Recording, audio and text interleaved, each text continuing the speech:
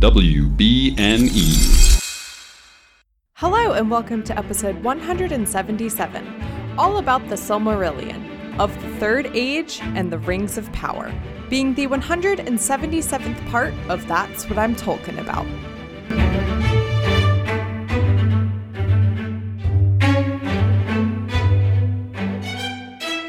Hello, my name is Mary Clay. If that's too complicated for you, just call me MC. I've been experiencing the world of J.R.R. Tolkien for the first time, and right now I'm reading the Silmarillion, so you don't have to. Today I'm joined by sci-fi and fantasy content creator, Critter XD. Welcome! Thank you. It's a pleasure to be here. And one of your, another critter just joined the screen, by the way. I always have to point out when pets show up in the background, so. Yeah, Agni says hi. An orange fluffy cat that some of the people that are familiar with my content are familiar with. Wonderful. Oh my gosh. If I wasn't allergic to cats, I would want a black cat first, but an orange cat would be my next choice. Anyway, enough about cats. Why don't you tell me and the listeners a little bit about your, I know that Wheel of Time is really your bread and butter, but what's your background / experience like with Lord of the Rings? How did you first get introduced to it? All that jazz. Sure. So actually, even though Wheel of Time is kind of my bread and butter, the thing that got me into fantasy in the first place was The Hobbit. So I've told the story before, but obviously not on this podcast because it's my first time. But my mom is a teacher, and so she was off in the summers, and one of the activities that she would have us do would be to go to the library. And so I was a huge reader, and so I was just, I tried mystery books, I tried all kinds of books, and one day I was walking down one of the aisles, and I saw a red dragon on a cover of a book, and I was oh man, okay, this hat, I'm interested. So I got it. Turns out it was The Hobbit, and I loved it. And then after I read The Hobbit, I somehow found out that, J.R.R. Tolkien had more books. What? Shocking revelation. And so then I read the trilogy.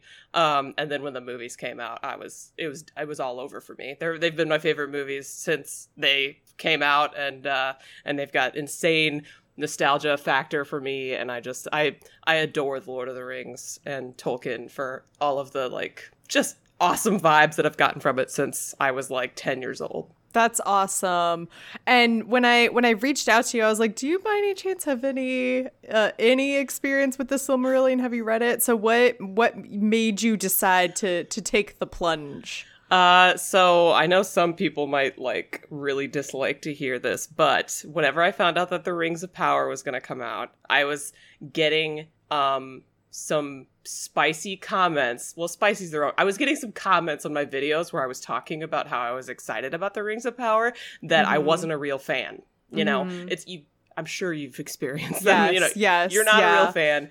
And so I was like, you know what, bet. If me not knowing the Silmarillion is the thing between me being a real fan and not a real fan, and just to be clear, I don't subscribe to that. Yes, anybody can be a real fan. It's a completely stupid notion. So dumb. Because as I have experienced, and as I'm sure you experienced, the Silmarillion is one of the hardest books to read. Yes. So it's a completely inaccessible form of fandom. So if that's the thing setting people apart from being a real fan, then fine, I'm not a real fan, You can think that, but so I would just basically to shut up the haters. I was like, fine. Now I read audiobooks like I didn't back in the day. And so maybe that is how I'm going to finally finish this book, because I had tried.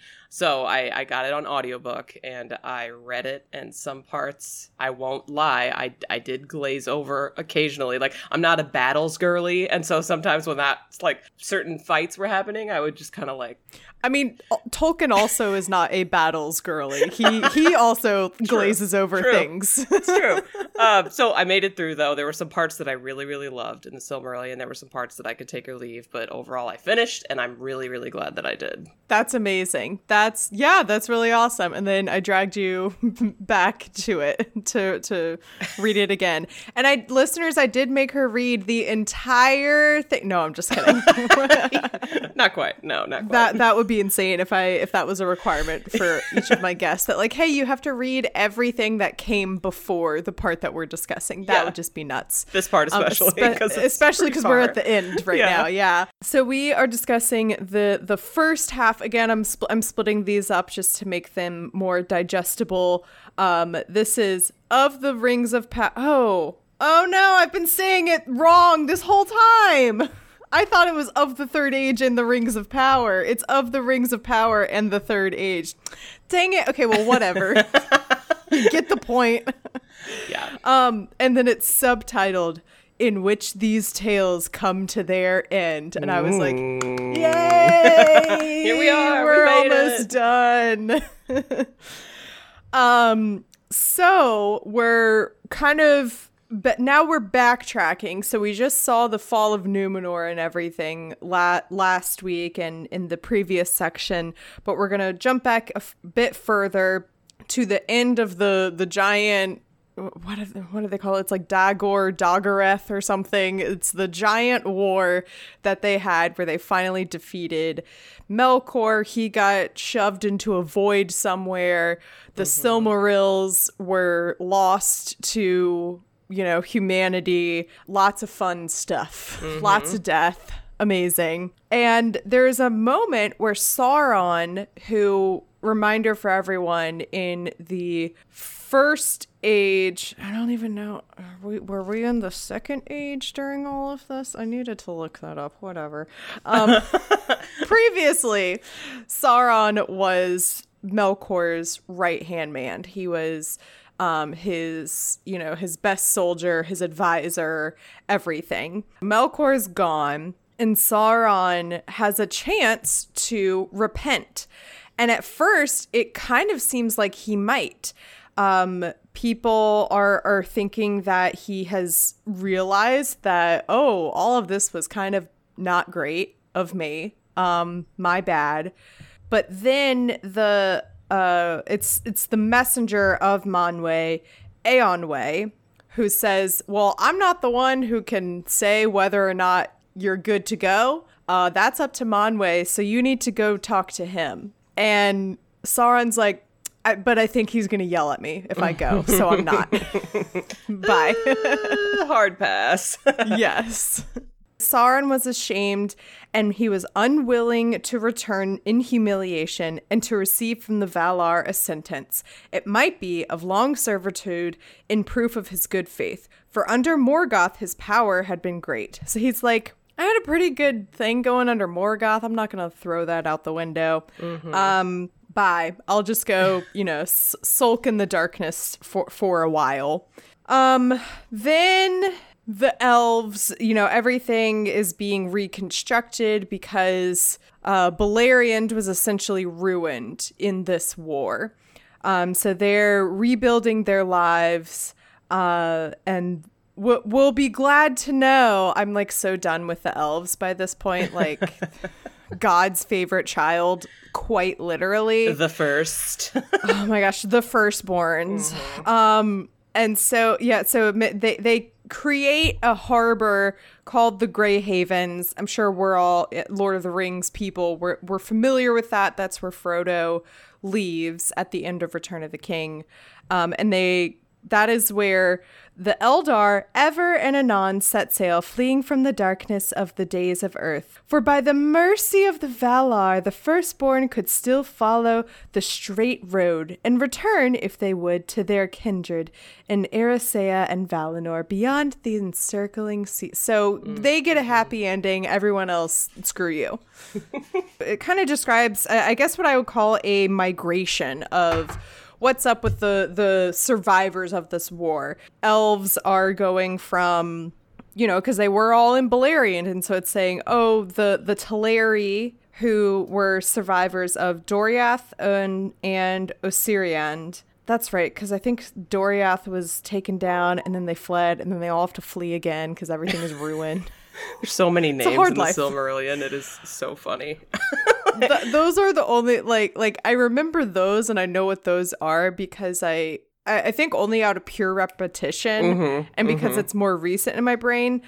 Don't you worry. We will get to a point in this section where things like are supposed to sound familiar and I'm like, I don't know. I could be reading those words for the first time. And I know that it is not the first time that like it was mentioned and dropped in other works that I have already read and promptly forgotten.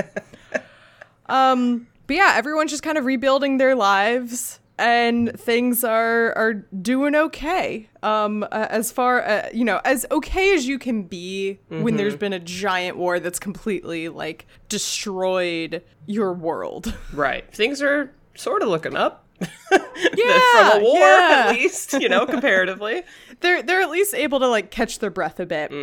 Oh, I do want to mention though, they do call out that, where is it? I think they're talking about, that's right, they're talking about Eregion, which viewers of Rings of Power, we know what Eregion is because we saw a lot of the story taking place there. It mentions that Eregion was built, but that it was not built to like the same strength and likeness of Khazad-dûm, and I love that they gave that credit to the dwarves in this little even though it's like not that much, but it's nice that they're acknowledging the dwarves are really great craftsmen.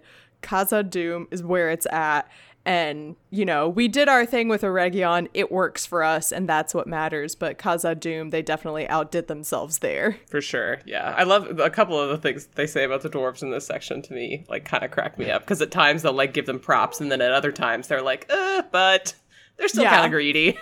I'm constantly reminded that the Silmarillion is from the perspective of the elves. Yeah. Because it definitely comes off as like a very biased history. Yep, it does. Yeah, remember how I said things are going great? Well, Sauron is here to deal with that. He's been growing in power, obviously. He learns to kind of, to work his dark crafts in more creative ways, and really hone in on those like cunning and craftiness skills. So he's aware that the elves he's giving them props. He's like, they're very smart, they're very powerful, they have all this knowledge, they've created all of these weapons, and they have all these skills. Like, I need to go amongst them and, undermine them somehow or steal some knowledge or something from them. He's like, that's where it's at. So he went far and wide among them, and his hue was still that of one both fair and wise. So he's putting on this guise. The Anatar guise, right? That's I love that name. Like, it's a good name. He becomes Anatar, the Lord of Gifts. And this is something that a lot of people were dropping and referencing during Rings of Power. And I was like, I don't know who that is. I'm like, it was and I think at one point I did acknowledge, I was like, okay, I'm just gonna ask who is that? Because everyone's talking about this guy, like I know who it is, and someone said, oh, it's just Sauron, but in one of his like early disguises, and I was like, okay, that makes sense. It's sexy Sauron. That's what we think of him as. Yeah, actually, in Rings of Power, there was one time where he said something like, think of it as a gift, and I feel like like me having just read the Silmarillion, I was like, oh, think of it as a gift. I see what you're doing there. Anyways. They definitely it's the he's looking fair and wise. I think they definitely, although he's definitely in the show, he was definitely more ruggedly handsome, more that Aragorn type. Anyway, he becomes Anatar, the Lord of the Gifts. Worth mentioning, though, that, again, this is all the Silmarillion that the show does not have rights to, so there are differences. And this is one of the differences that a lot of people were bringing up after the finale, because in this text, it says that Sauron does not go to Lindon, and he does not deceive Gil-galad and Elrond. Both were like, nah, we don't trust you. Something feels off. This is sus. Very, very sus. They're like, I'm not sure about this. So no, you can't come hang out with us. So that's like I think a pretty big difference between when everyone is screaming up, but it's not canon. That's like a pretty big difference from the show. I guess, though, to me, like, similar things happened with the Wheel of Time show, where it was like, okay, if you're looking fundamentally, it looks somewhat different, right? Gil-galad and Elrond, don't trust him. But when you think about how it all played out in the show, like, Elrond almost immediately learned not to trust him, right? It was not long before Elrond got the deets or whatever and was just like, oh gosh, what's going on? So I feel like they got to the same place. They just took a different route. Different, right? Yeah. And so that's kind of like what a lot of what I found, like, book to show adaptations end up doing. It's like, you might take a different path, but you're going for the same, he's a human, for example, rather than like pretending to be an elf, which I feel like, wasn't Anatar supposed to be elfy, kind of? Yeah, that's definitely one of the other differences, is that I think this like disguise that he's using to fool people, I think he's supposed to be more like a Legolas type, yeah, than an Aragorn type. And so in the show, he's more Aragorn, and in the Silmarillion, I think Anatar is supposed to be more like a fair-looking, beautiful elf rather than like ruggedly handsome.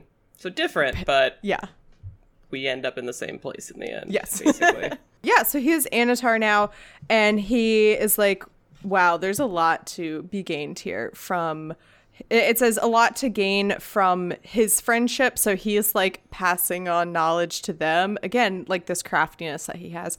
But of course, he's learning things about them as well. It's so random, because they just kind of gloss over the fact that they make the rings of power. I know, right? It's just like, oh, I guess that happened. Yeah. So he's like learning more and working with the smiths.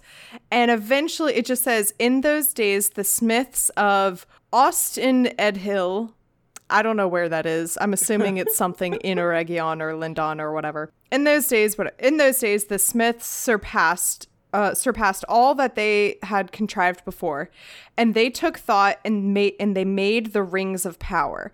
But Sauron guided their labors, and he was aware of all that they did, for his desire was to set a bond upon the elves and to bring them under his vigilance. So that's kind of it. It just says they took thought, this like knowledge that they have learned from Sauron.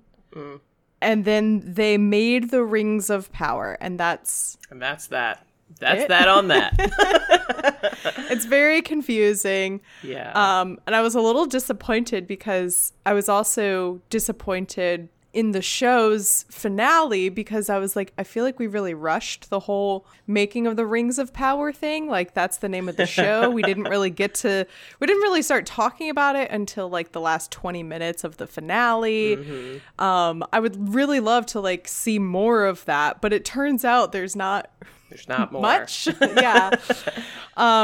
It just says, now the elves made many rings, but secretly Sauron made one ring to rule all the others. And so, again, just like he made the one ring. Yeah, there it is. Found it. Yeah. I was also kind of like, it's also a bit confusing, because I think it mentions... See, like, it kind of glosses over things, because... So I think all of the elves made all of the rings of power. Is that what it's implying by now? The elves made many rings? Yeah, I think so. That's something I didn't realize before the second read. Yeah. And it's very confusing to me, because I hope this is a change that they'll make in the show. I really thought with the dwarves' like background in mining and everything that they would make their own rings of power, but apparently the elves made the rings of power for them and gave them to them. That's 100% what I was expecting. Just once again, the elves being... Although, if this is from the perspective of the elves, maybe it's just them taking credit when they shouldn't have. Who knows? That's true. Yeah, I have... Unreliable narrator, no perhaps. clue. Yeah, totally. Especially like when it comes to the dwarves, it's very difficult to see like what... Like that. Those were some like really interesting dynamics that I liked watching in the show, was like... some of the elves doing stuff with the dwarves, and like they I know the mithril thing is kind of all over the place, but it didn't sit right with me that they like stole the mithril, that one little ore, and then the dwarves were like, no, you can't have any. And then they're like, that's fine, we'll use this one ore and we'll make the rings of power and we'll be better than you. And lots of like interesting dynamics with the dwarves going on. Yeah, I liked a lot of the dwarf scenes the best, but the mithril thing was kind of hilarious. It's all over the place. Like, what's going on? Yeah, definitely like gave me a bigger appreciation for the dwarves, and so now reading this, I'm like really I'm like looking for those signs of like, you know, giving the dwarves credit where credit is due, and like praising their work and their skills, and supposedly they did not make their own rings, and so that's very sad for me to hear. I'm sure someone will tell me I completely read all that wrong, or this is not the full version of the story, and I have to go read something else. I think you're reading it right, though. That's the vibe I got too. Was that the elves made them all, which was not what I expected. Sauron, secretly, I was also in this chapter was, you know, Cate Blanchett's ethereal voice in the prologue of Fellowship of the Ring was just in the back of my head the whole time I was reading this. And when she goes, but all of them were deceived. Because Sauron, yes, like I said, Sauron secretly made the one ring to rule all the others, and their power was bound up with it, to be subject wholly to it, and to last only so long as it too should last. And then it also says, while he wore the one ring, he could perceive all the things that were done by means of the lesser rings, and he could see and govern the very thoughts of those that wore them. So that's something that kind of clarifies. I remember when I was reading Lord of the Rings, I was like, so what does the ring do? Yeah. Like, what exactly does it do besides make you invisible? Right. And even that has like a lot of questions, because in the prologue, Sauron is wearing the ring, but he's not invisible. And then people are like, well, maybe he's invisible inside his armor. Hey, maybe. It's ridiculous. So I think it mentions that one of the rings, or I think it's maybe the men's ring, allows them to like run around without being like perceived by others or something. So if the one ring is giving you the power of all of them, it would make sense that like that's the one that they can use. I don't know. Yeah, it does. Although I was kind of confused by this part too, because in the chapter it says like Celebrimbor made the three rings for the elves that weren't under Sauron's influence, right? It said something like he made them independently, but then right after that it says, but they're still subject to the One Ring's power. And I was like, but so what's the significance of him making them independently then? Like, I don't know. Like, it was kind of bizarre to me. Yeah. So here's some of the background on the elven rings. We know there are 3 of them. I love making the joke of, so they're called Narya, Nenya, and Vilya. I love making the joke of like, what's that? Nenya what? Nenya business. Okay, like nice. I'm Love it. freaking, 10 years old or whatever. So we have the 3 elven rings, and of all the elven rings, Sauron most desire, and of all, it's so hard when there's not punctuation. Oh my God. Yes. And of all the elven rings, Sauron most desired to possess them. For those who had them in their keeping could ward off the decays of time and postpone the weariness of the world. Which, side note, can't elves do that anyway? Yeah. Aren't elves like that anyway? Well, this to me kind of like, again, we keep talking about Rings of Power, and I don't know how much you want to talk about that, but it kind of... I always say, I'm like, oh, we're not going to talk that much about it, but I think it's like, it's so fresh in all of our heads. Yeah. It's like, this section is literally called Of the Rings of Power. We're going to talk about the show. So like, for me, this kind of like pinged me to the fact that the elves were like, waning, or like their magic or life powers or whatever, they were like growing dim, whatever the heck that was supposed to be. To me, it's like, oh, but if they have these 3 rings, they can push away the darkness of the world. Yeah. Whatever. They can stave off death for another million years, like they've already done. I'm like, maybe it's just your time. Yeah, right. Maybe it's just time to die. Yeah, that's something. It's just a bunch of vampires. I started. It's just so funny because, like, I know when I first started reading Lord of the Rings, I was so intrigued by the elves, and I was like, these guys are the coolest. So like, cool. I want, like, oh, if I was a character in Lord of the Rings, I think I'd want to be an elf. But then the more I learn about them, I'm like, nah, screw these guys. They're like, they're like colonizers. They have a very like biased history. It's the exact thing of like who writes history? The winners. And so you don't hear about, like the dwarves, for example. So I'll be a Maiar. That'll be what I choose. Oh, okay, there you go. I used to say elf too, but now I'm like, I'm gonna upgrade. Like we're gonna take that nowadays I think the safe choice is just a hobbit. Oh well. Yes. And not one of them that goes on an adventure. Yeah, the Shire is it's pretty great. Looks pretty great to me. Yeah, I think I'll stay there and just not leave, which isn't much different. As someone who works remote full time, is not much different than my regular life. So yeah, I was actually Frodo for Halloween, and I can also attest to their clothes. Very comfortable. Yes. Loose and they're barefoot all the time. Everybody loves that. Like, yeah, hobbits, they're onto something. Yeah.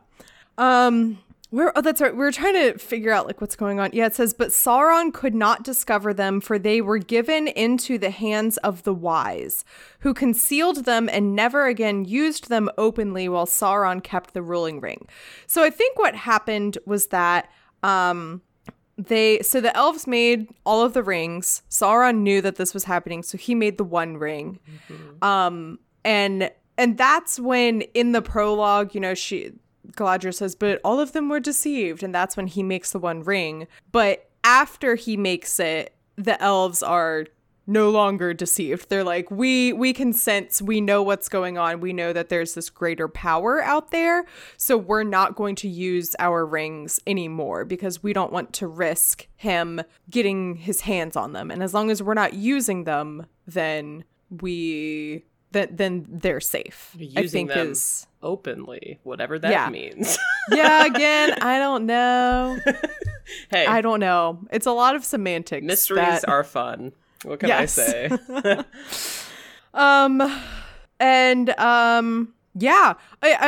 I totally like glossed over like Celebrimbor and everything, but yeah, just worth mentioning. Yeah, Celebrimbor is the reminder for everyone. He is the son of Curufin, who it was always like Curufin and Celegorm, who were like a duo together. And remember, they are the worst.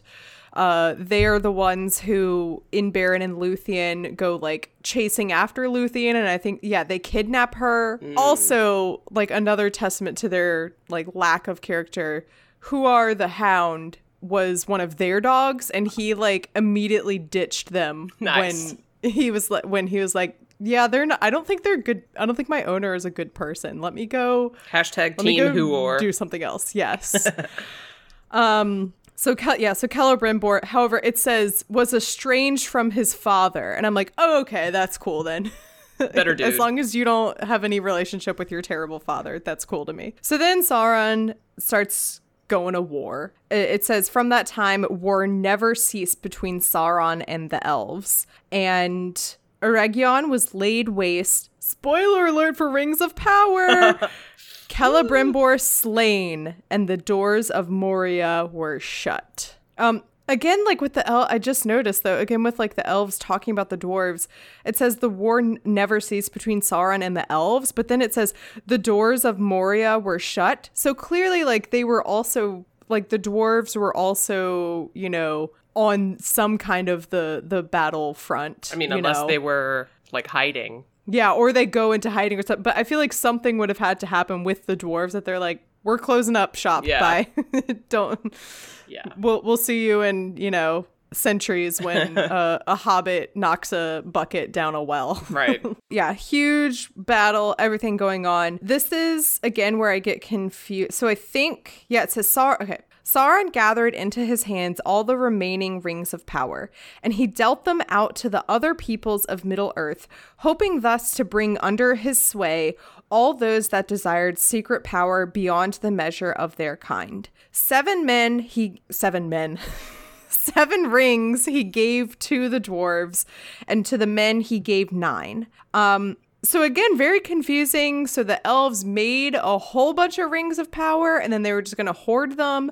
And then they decided to just keep 3, and Sauron got all but 3 of them. And then he gave the dwarves 7 of them. And then later it mentions that, like, Sauron later recovered some of that. So I'm like, Sauron, why would you give them the rings only to want to take them back? I'm very confused because... Yeah. It's just, he's just like kind of like really speeding through this, what seems to be very crucial part of this history. And yet in a minute, he will talk about a tree for a paragraph. Yeah, I think like what I found interesting about the Sauron like dealing out the rings to the dwarves and the men, other than obviously like the ring wraiths becoming a thing, but when he mentions the dwarves, it's like it says, you know, they're not really susceptible to evil, so that wasn't a problem. But they were worried about they were consumed with, you know, wealth. So I love how the elves or the narrator is just like, yeah, you know, good for the dwarves, but also like. They still suck. They were greedy as hell. Yeah. it gives and it takes away for the poor dwarves. It also, it says the dwarves indeed proved tough and hard to tame.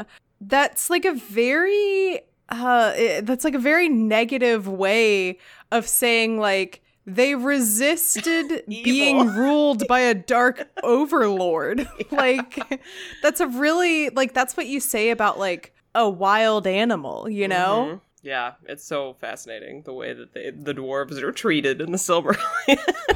Like, I really have come around on the dwarves. They weren't necessarily like my favorite group, but like learning more about them through the elves' point of view and seeing like how much they've gotten the short end of the stick. Mm-hmm. I'm like, you know what? You guys are great. Mm-hmm. At the very beginning of this chapter too, it says like, you know, this is a time where elves and dwarves got along. And then that was like pretty much it for the positive stuff about the dwarves. Other than Khazad-dûm, obviously. The Khazad-dûm shout out. I'm confused by that too, because it said that, you know, they started like, you know, they had a pretty good friendship going on because Eregion, I guess, or Lindon was near Khazad-dûm, or... Mm-hmm. I don't know, they had like a pathway or something that connected. So like they were forging these relationships with the dwarves, you know, between the elves and the dwarves. And so I'm like, but then how did we get to the point in Lord of the Rings where there's this big feud that, you know, we see between Gimli and the elves, you know? Yeah.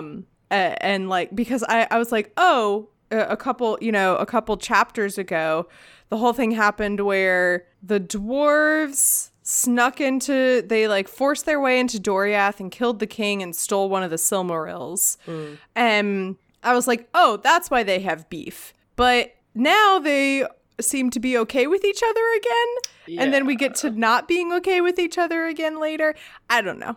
Isn't there something in The Hobbit? It's like, don't the elves come to help the dwarves and then they just leave? Yeah, it's very confusing. There's a whole part where they go into, there's a chapter where they stay in Rivendell, and there's no sense of like the dwarves were uncomfortable being around the elves, and the elves were shooting, you know, giving them a side eye and all this. Like they had a merry old time in Rivendell and had no problem, except they were like, hey, your singing is keeping us awake. And that was it. Yeah. Interesting dynamics. It is. You know?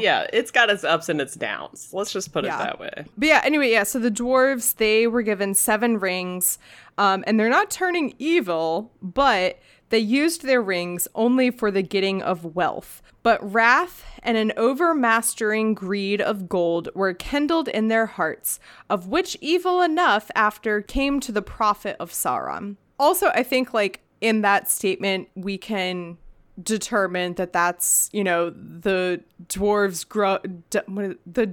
dug too greedily in Moria, I think is the line that Gandalf says, or someone, and they awoke a Balrog. So I think we can infer that like they dug too greedily because they were under the influence of their own rings, or that's what they were using their rings for. Doing the Dark Lord's work without even knowing it. Poor guys. Yes, true. All the gold and everything that they dug up was useless because dragons devoured them. And some of the 7 rings were consumed in fire, and some Sauron recovered. I feel like we don't talk about that. Yeah. That, like, Sauron has some of the dwarven rings. Yeah. I just assumed they had them all the time, you know? They're just around. Or, yeah. Obviously not. It's like, so what? Oh, that's right. The whole point is he's trying to get the one ring back. Anyway, I forgot the plot of Lord of the Rings for a minute. It's fine. Well, it's fine. Yeah. However, men proved easier to ensnare, of course. And we know what happens here. They are all corrupted and eventually turn into Nazgul. This is the ring. These are the rings that give them the power. I don't know if it like willingly gives them the power of invisibility, but it does make them invisible. So I wonder if that's like why when Frodo puts on the one ring, he turns invisible. If it's like operating under the powers of the other rings. One by one, sooner or later, according to their native strength and to the good or evil of their wills in the beginning, they fell under the thraldom of the ring that they bore and under the domination of the One, and became forever invisible, save to him that wore the ruling ring, and they entered into the realm of shadows.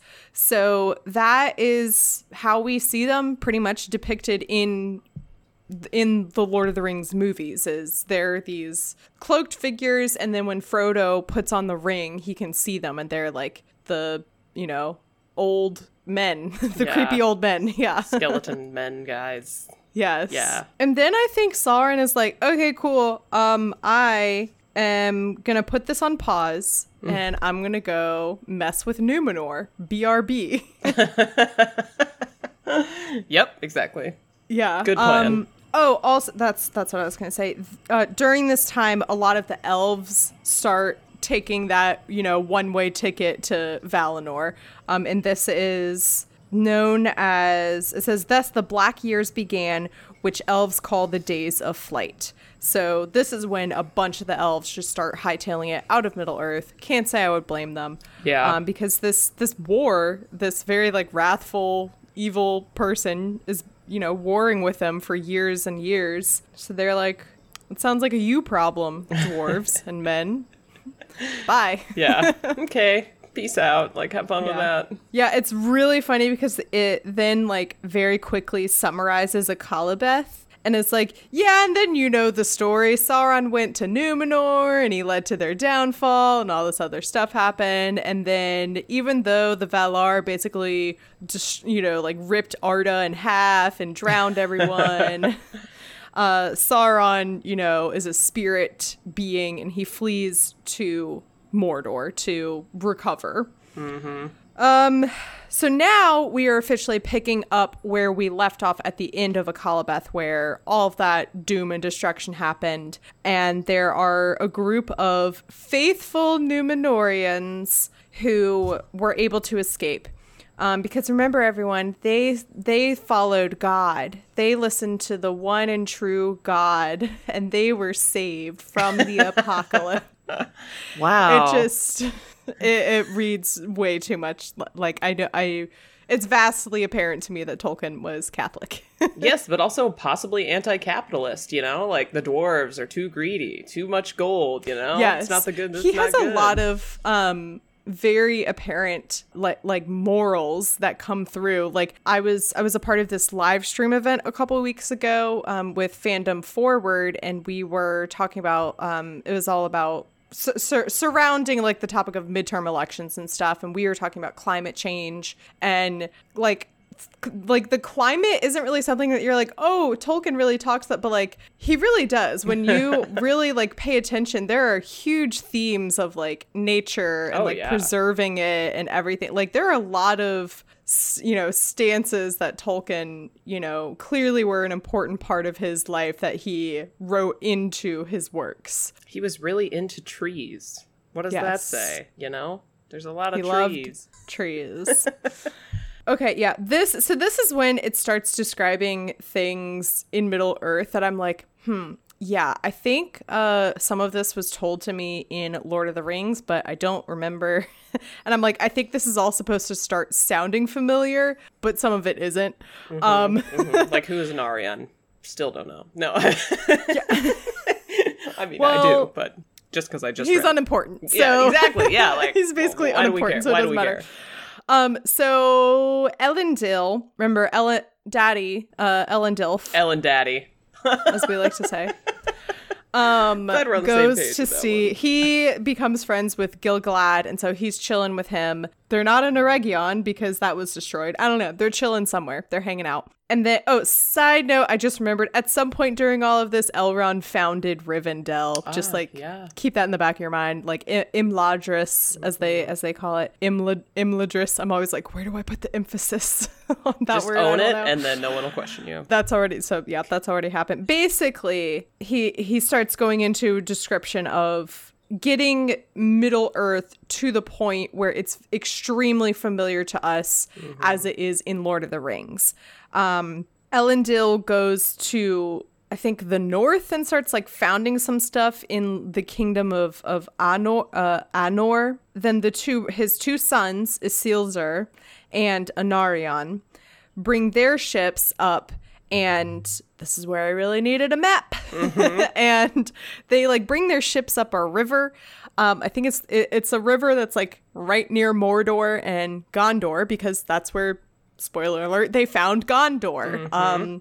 They start setting things up to be, again, very familiar to us. I didn't realize the real importance of Osgiliath. I was surprised that it got a shout out here too, because they got one of the well, they called them stones or something, or but it was the Palantiri, right? Like, am I wrong?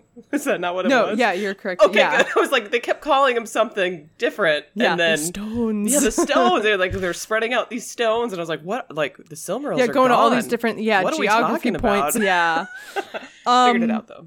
Yeah, I was just like very, I don't know, surprised that Osgiliath had all this importance, because this is where Anarion and Isildur, it says their thrones were set side by side in the Great Hall of Osgiliath. Yeah. And then when we see Osgiliath in Return of the King, very, iconic part of the movie, Faramir going off to defend it again.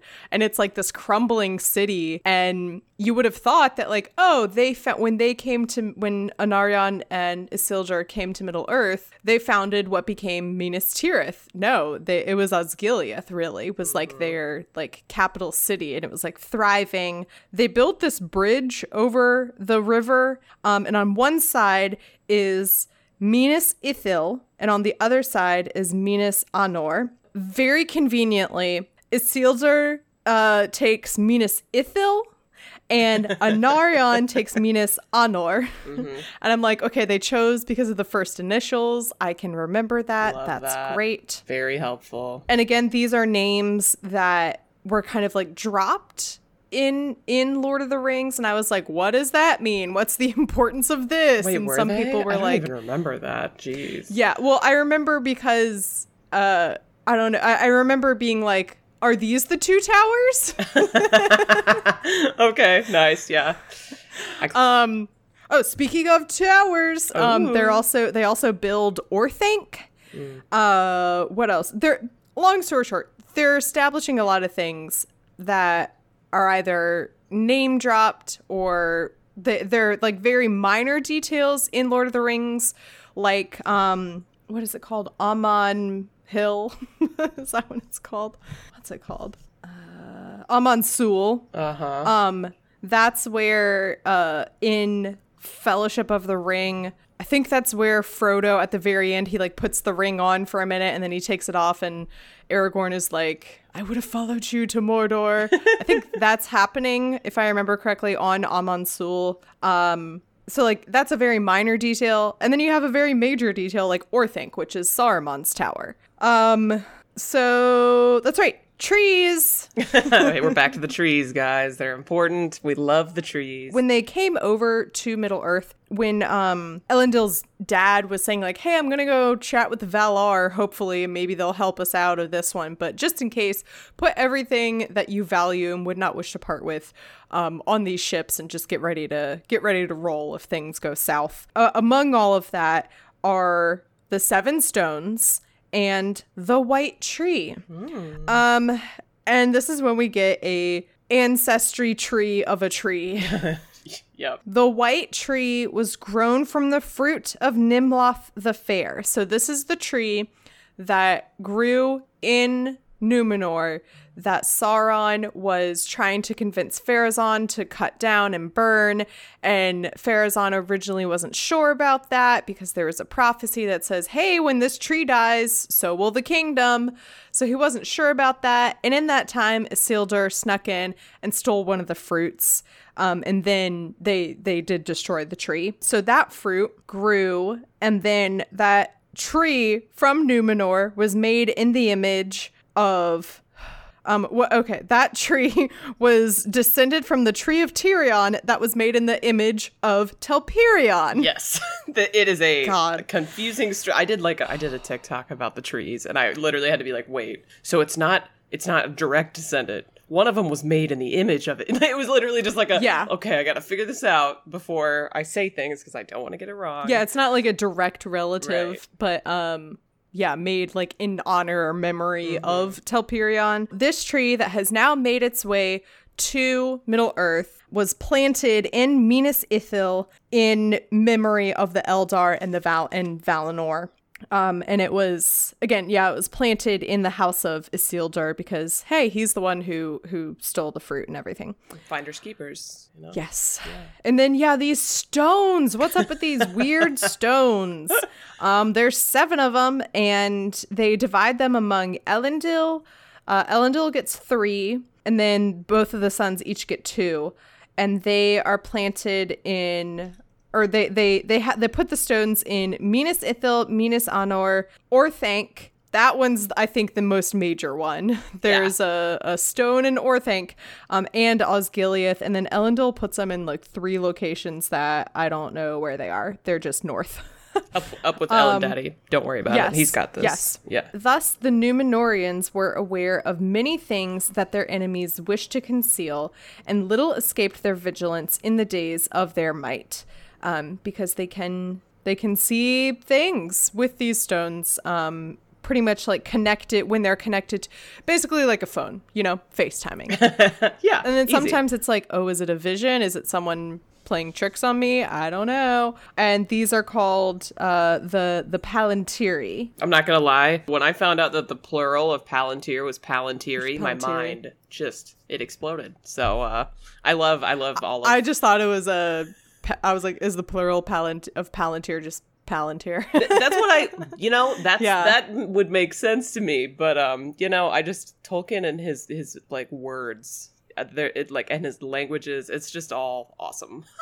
Every time, just like reading the Silmarillion, even if you can't keep track of all the names, they're all so pretty. It's all good times. Yes, yeah. Also just like kind of very like sad and depressing. Elendil every now and then like uses the Palantir to look out upon the sea, and he like thinks that he can see some remains of Numenor. Aww. And he's like, oh, maybe we survived. And then the book is like, but no, it was completely destroyed. R.I.P. Yeah, it says the yearning of exile was upon him. It is believed that thus he would at whiles see far away even the tower of Avalone upon Eressëa, where the Master Stone abode and yet abides. So that's where like the original one, I guess, sank and is now in the sea. All this is happening. Great. Awesome. Gondor's growing. The, Numenorians, they're here. It reminds us several times that the Numenorians are tall. Mm-hmm, they're tall, remember? Elendil the Tall, right? Yes. His nickname. Yes. Then Sauron is like, okay, I've had a good nap. I'm ready to fight now. He has now become the Eye of Sauron. Remember, everyone, that technically it's not like what Peter Jackson made. It's not supposed to be like a literal eye. But how iconic, though. Like, come on. Yeah. Absolutely iconic. It's like supposedly more, you know, metaphorical. That like he can see all, I guess. I don't know. He can see far beyond like what he like normally could. I don't know. So yeah, he is preparing for war. Eventually he starts, he's like, well, Gondor's closest. I guess I'll go to them. So he charges on them and I guess takes over Minas Ithil, which is Isildur's family's like side of Gondor, their like territory. And Isildur takes his wife and his kids and they flee. But not before he takes a seed from the tree. We've got another tree. And it's a good thing because Sauron chops it down and destroys it. Because I'm sure he shows up, you know, they're probably like long gone by this point. And he shows up and he sees the tree and he's like, I thought I got rid of you. Oh my gosh. And so he like destroys it again. But yeah, Isildur, which like really surprised me because I thought this tree that made its way over to Middle Earth that they like replanted, I was like, okay, now this is gonna be the tree of Gondor, Not right? Yet. Not yet. And then he destroyed it and I was like, oh my god, are you kidding me? How many times are we gonna replant this same tree? What's the like I'm drawing a blank here, but isn't there like a phrase from like Scooby-Doo that's like these meddling humans and their enough of you meddling kids and your dumb dog. Yeah, it's basically like enough of you meddling humans and your dumb trees. Like that's Sauron, basically. Oh my gosh, yes. He's just like so unnecessarily. And see, this is why like Tolkien has like unknowingly created a great narrative about like climate change and like protecting nature, is that you have this force of evil who is just really mad at trees and he's destroying them left and right. Hate trees. Deforestation. Yeah, no, yes. Tolkien he's got some points to be made that he's making. He's like, this is how you really know he's evil. He hates trees. Exactly. Isildur and his family and the seed go running off to Daddy and seek refuge with him, and completely like abandons his brother Anarion and is like, he's fine. Okay, defend Osgiliath. Bye. Peace Good luck out. with that. Have fun. Now they're like, okay, now Sauron is openly warring with everyone again. Let's go meet him. Let's do this. So they form a league which is called the Last Alliance. Mm-hmm. Very epic. Also, like, ironically, is not going to be the last alliance. Like, there's true, like, maybe of this size and nature, but like they still there's a couple more iterations of an army that need to fight Sauron before he's really going to be defeated. Fully done. Yes. Facts, yeah. And they gather up like all the elves and men that are there. They stop in Imladris and are very like, I think they're very surprised to see that like, oh, things are like flourishing here. You guys are like living a great life. Like there's a lot of you here. I thought all of the elves had run off. Like, okay, I think we've got a pretty good army to go. Mm-hmm. You know, I think we stand a fair chance. They march towards Mordor, and this is, you know, the battle that we see in the beginning of Fellowship of the Ring. Mm-hmm. It gets another dig, like we were talking about. It kind of gets a little dig at the dwarves. It says, like, some of every kind, even of beasts and birds, were found in either host, save the elves only. First of all, it's like, just so you know, the elves, we were only the good guys.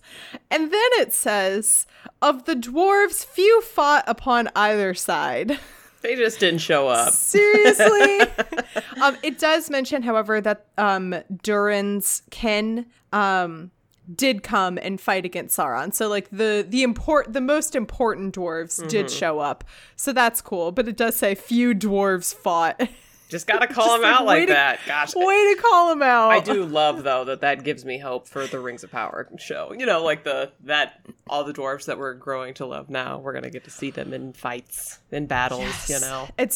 it's very tragic though, because like we know so much about like, okay, well, obviously none of you guys are gonna live, and like as amazing as it is to see all those scenes of Khazad-dûm like in its prime, and there's so much life around it, we know what happened. I know, it's sad, but it's it's fun. It's honestly, this chapter was so good for me to read specifically because it was just like, oh my gosh, these are things that I know about, not just because I read them in the Silmarillion, right? I've got like semi-reference points from the show and the books and the movie. Yeah, and the movie that it's like, okay, this is it's all very somewhat familiar, at least. Yeah. I just feel like Kronk in the Emperor's New Groove going, oh yeah, it's all coming together. It's all coming together. I love that movie. Like the dots are connecting. Yep. Like finally, after 3 years, the dots are connecting for me. Yeah, so they have a huge battle. Anyone is there except for the dwarves. Except for a lot of the dwarves. And no, Durin's kin are there. They're cool. And they fight for 7 years. I didn't know this. That they are, let me see. Yeah, Gil-galad and Elendil passed into Mordor and encompassed the stronghold of Sauron. And they laid siege to it for 7 years. Dang. That's pure siege. Dedication. Yeah. We got to get rid of this guy. And then they don't even fully get rid of this guy. I know, right? Spoiler alert. It's also I think it's super interesting. Hang on, let me skim down and make sure before I say something, make sure I'm not going to be completely wrong. Okay. It's just really interesting that Gil-galad here seems to be replaced in the movies by Elrond, because we see a lot of like Elrond's perspective of this battle and like retelling of it. And then it's like, Gil-galad who? Yeah, literally. What? Yeah. Who? He's not there. Gil-galad and Elendil, right? Were the big like guys, but then you instead hear mainly about Elrond and Isildur, or at least it was like it felt like it was from Elrond's POV almost, kind of because he'd like pan to him and all. Anyways, I thought we were going to see some like mentions of Elrond here, because it does mention that they go to Rivendell, which is like what he founded, but it doesn't really mention much of him fighting. I'm sure he is here.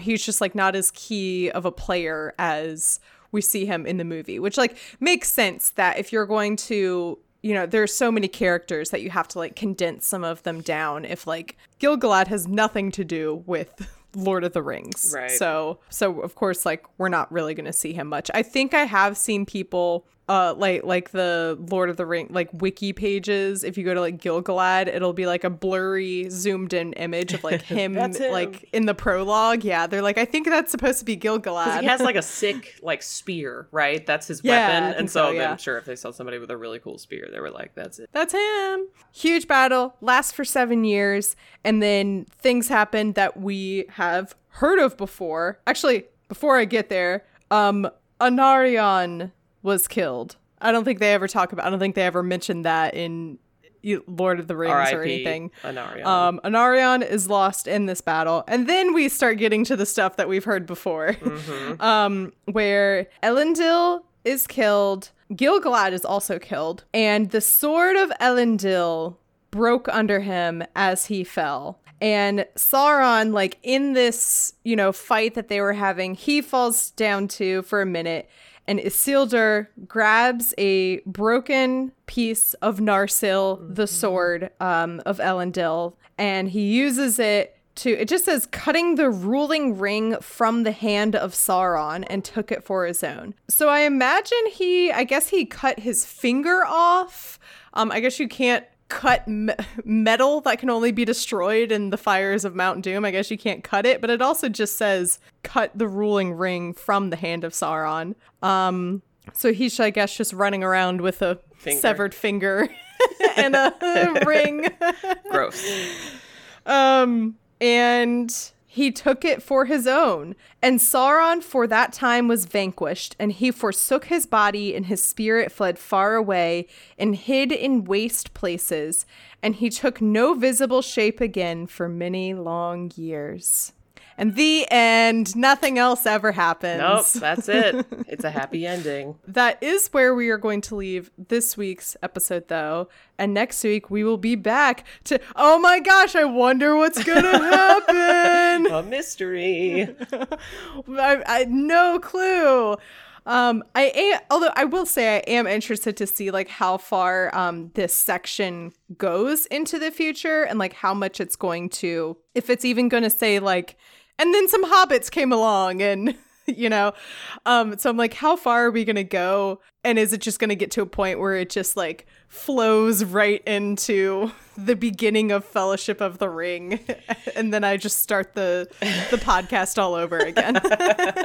Well, I know, but I'm not going to tell you. I did like the end, though, of the Silmarillion. I found it pleasant read. Yeah, I'm looking forward, like, in more ways than one. I'm looking forward to the end of this. But it's kind of nice to be finishing this out on a story that I'm already familiar with. Yeah, interesting how we don't know much about the Rings of Power still. Just kind of glosses over just some really of it. glosses. You know, it's just like, it's one of those things. What do they call them? A soft magic system where, you know, things just happen. And that's it really is what happened. Oh, and also really worth mentioning that there's like I think the paragraph describing the geography of Middle Earth when Elendil and Isildur and Anarion, when they come and they start founding things and then describing like the tree.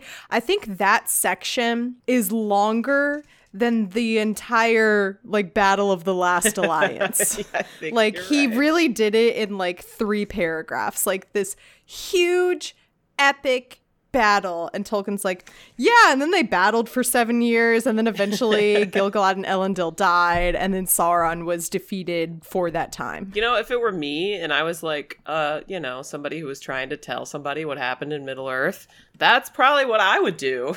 So, you know, as I said, not a battles girly, so just kind of say what happened. We don't need the details. Then we could just move on. Though I might have appreciated some more details about how the rings About the work. Rings of Power. Especially since that's the name of this chapter. Yeah. I could have used a little more detail there. Well, Critter, thank you so much for joining me. It was a pleasure discussing this interesting piece of Tolkien with you. Well, thank you for Where having can me. people find you on the internet? Oh my gosh, I'm all over the place. But I do TikToks. I'm CritterXD on TikTok. I do Lord of the Rings, Wheel of Time, a bunch of sci-fi fantasy stuff. I have a YouTube channel where I do similar things, reaction videos, interviews, what have you. I'm Egwene Alvear on Twitter as well as myself. So I've got an in-character account that's Wheel of Time focused. Also on Instagram, I have a Discord. Like, if you just like type in CritterXD, that's Critter with a K, you'll find me. Awesome. And listeners,